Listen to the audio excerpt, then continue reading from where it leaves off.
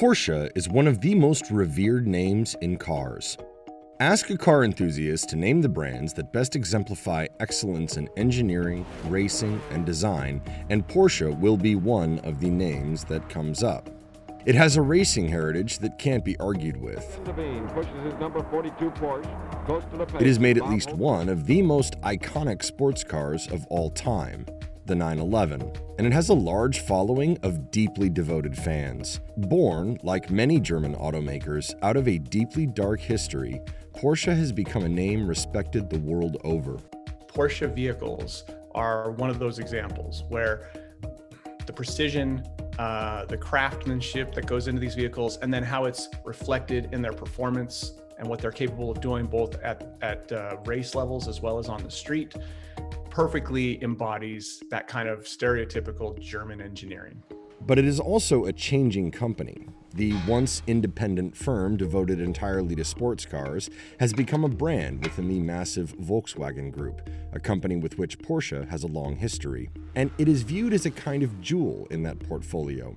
Volkswagen has other luxury brands that range from the high-end to the exotic, but Porsche is responsible for about 25% of VW's passenger car profits.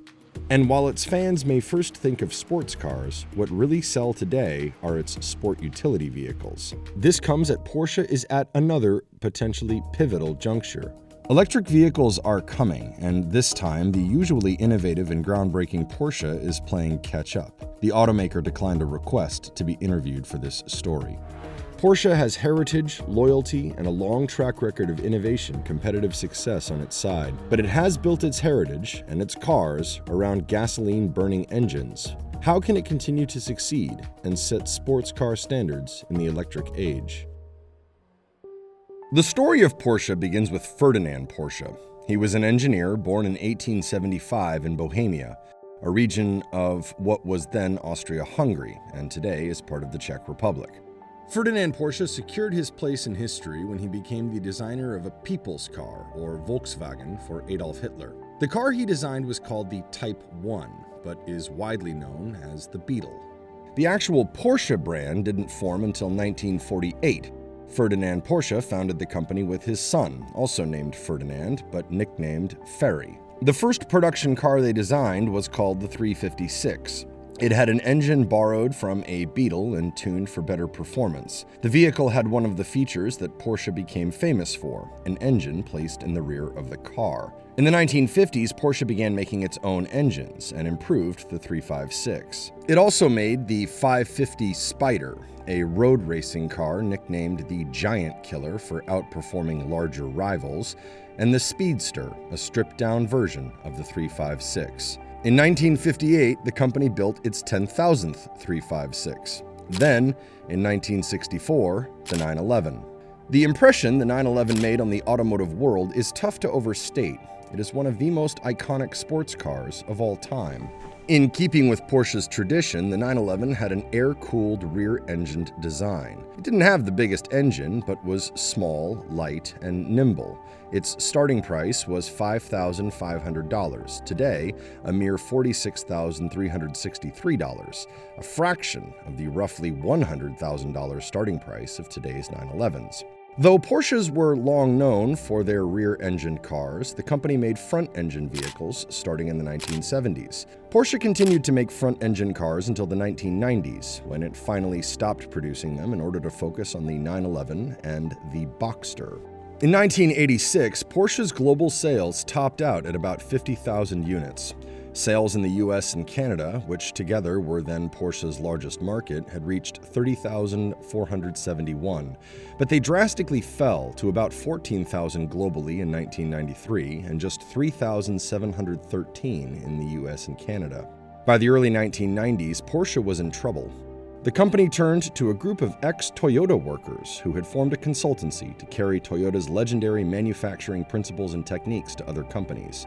Toyota's production system famously relies on reducing waste.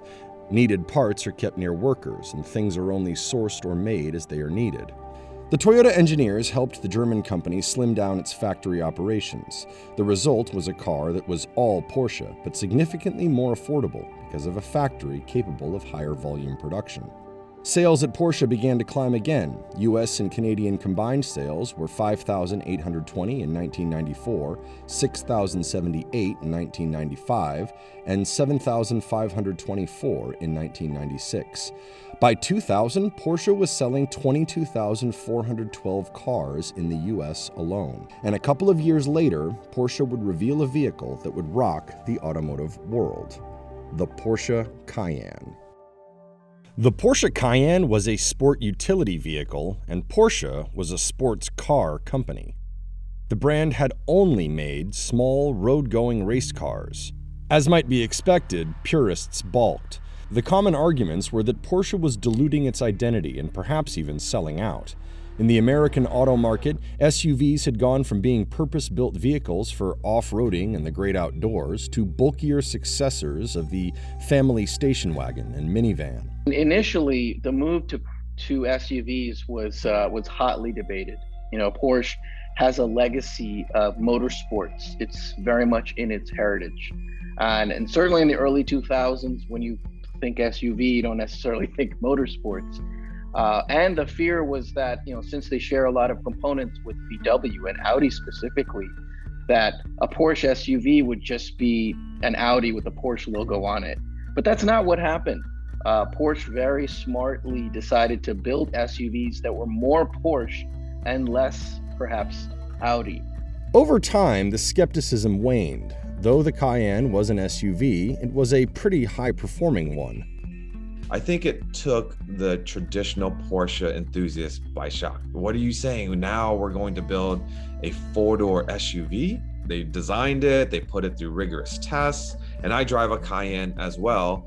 And I will tell you, it is the sportiest SUV. If you take a two-door versus a Cayenne of the same year, yes, it's not going to be a 911, but I can tell you it's going to be the quote-unquote 911 of its segment.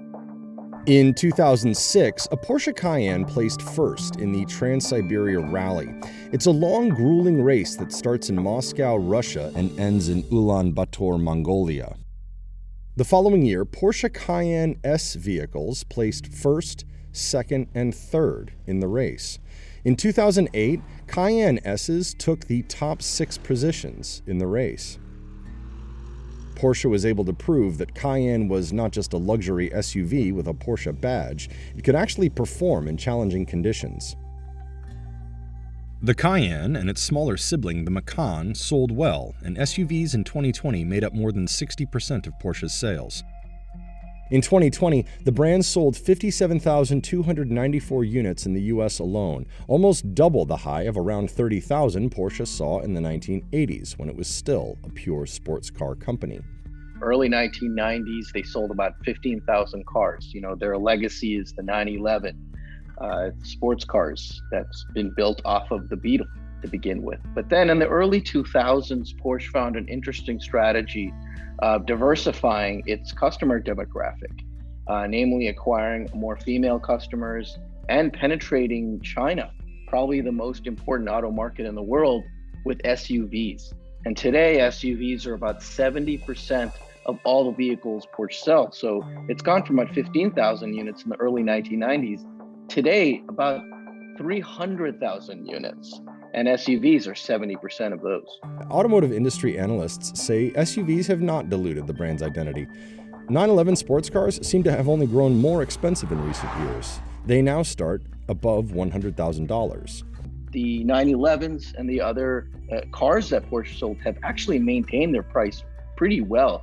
And the reason why is the SUV customer is a very different person that's buying the 911. This ability to weather challenges and overcome skeptics owes something to the legions of Porsche fans around the world. Many brands have their enthusiasts, but Porsche inspires a kind of loyalty and devotion that stands apart. I was one of those Porsche people. It was like, okay, these are not just incredible cars, but they're incredible everything. They're just incredible on so many levels. This can be a fascination that begins in early childhood and continues all through life. And so the aspirational car was always to someday have a Porsche. And I set that goal as a kid, as a 4-year-old, on every Christmas, every birthday. It was like, by the time I'm let's say I'm 30. By the time I'm 30, I'm going to have a Porsche. Like that was the goal. That was the aspiration. And fortunately enough, at the age of 28, I was able to make that happen with my 1987 911. One manifestation of this might be the Porsche Club of America, a club for Porsche owners that says it is the largest single-mark car club in the United States, with 140,000 members. The Porsche Club of America started in 1955 with 12 individuals that were just trying to figure out their way of how to maintain these cars there weren't many on the road. There wasn't a large dealer network. Porsche also gets high marks for reliability, customer satisfaction, and overall quality. Consumer Reports named Porsche its top brand in 2020. Porsche also scores highly on J.D. Power's vehicle dependability surveys.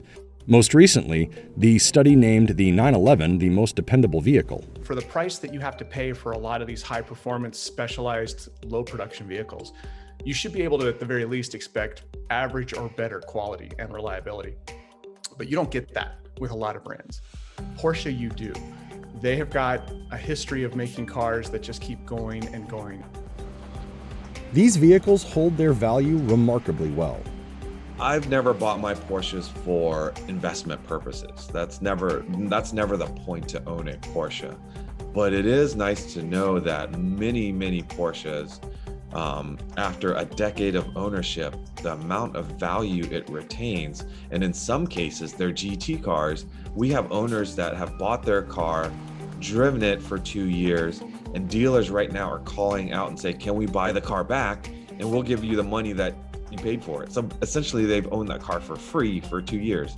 That is unbelievable. The Porsche brand is thought to be so strong, there are questions among investors over whether its place in the Volkswagen Group portfolio allows the brand to fully unlock its value.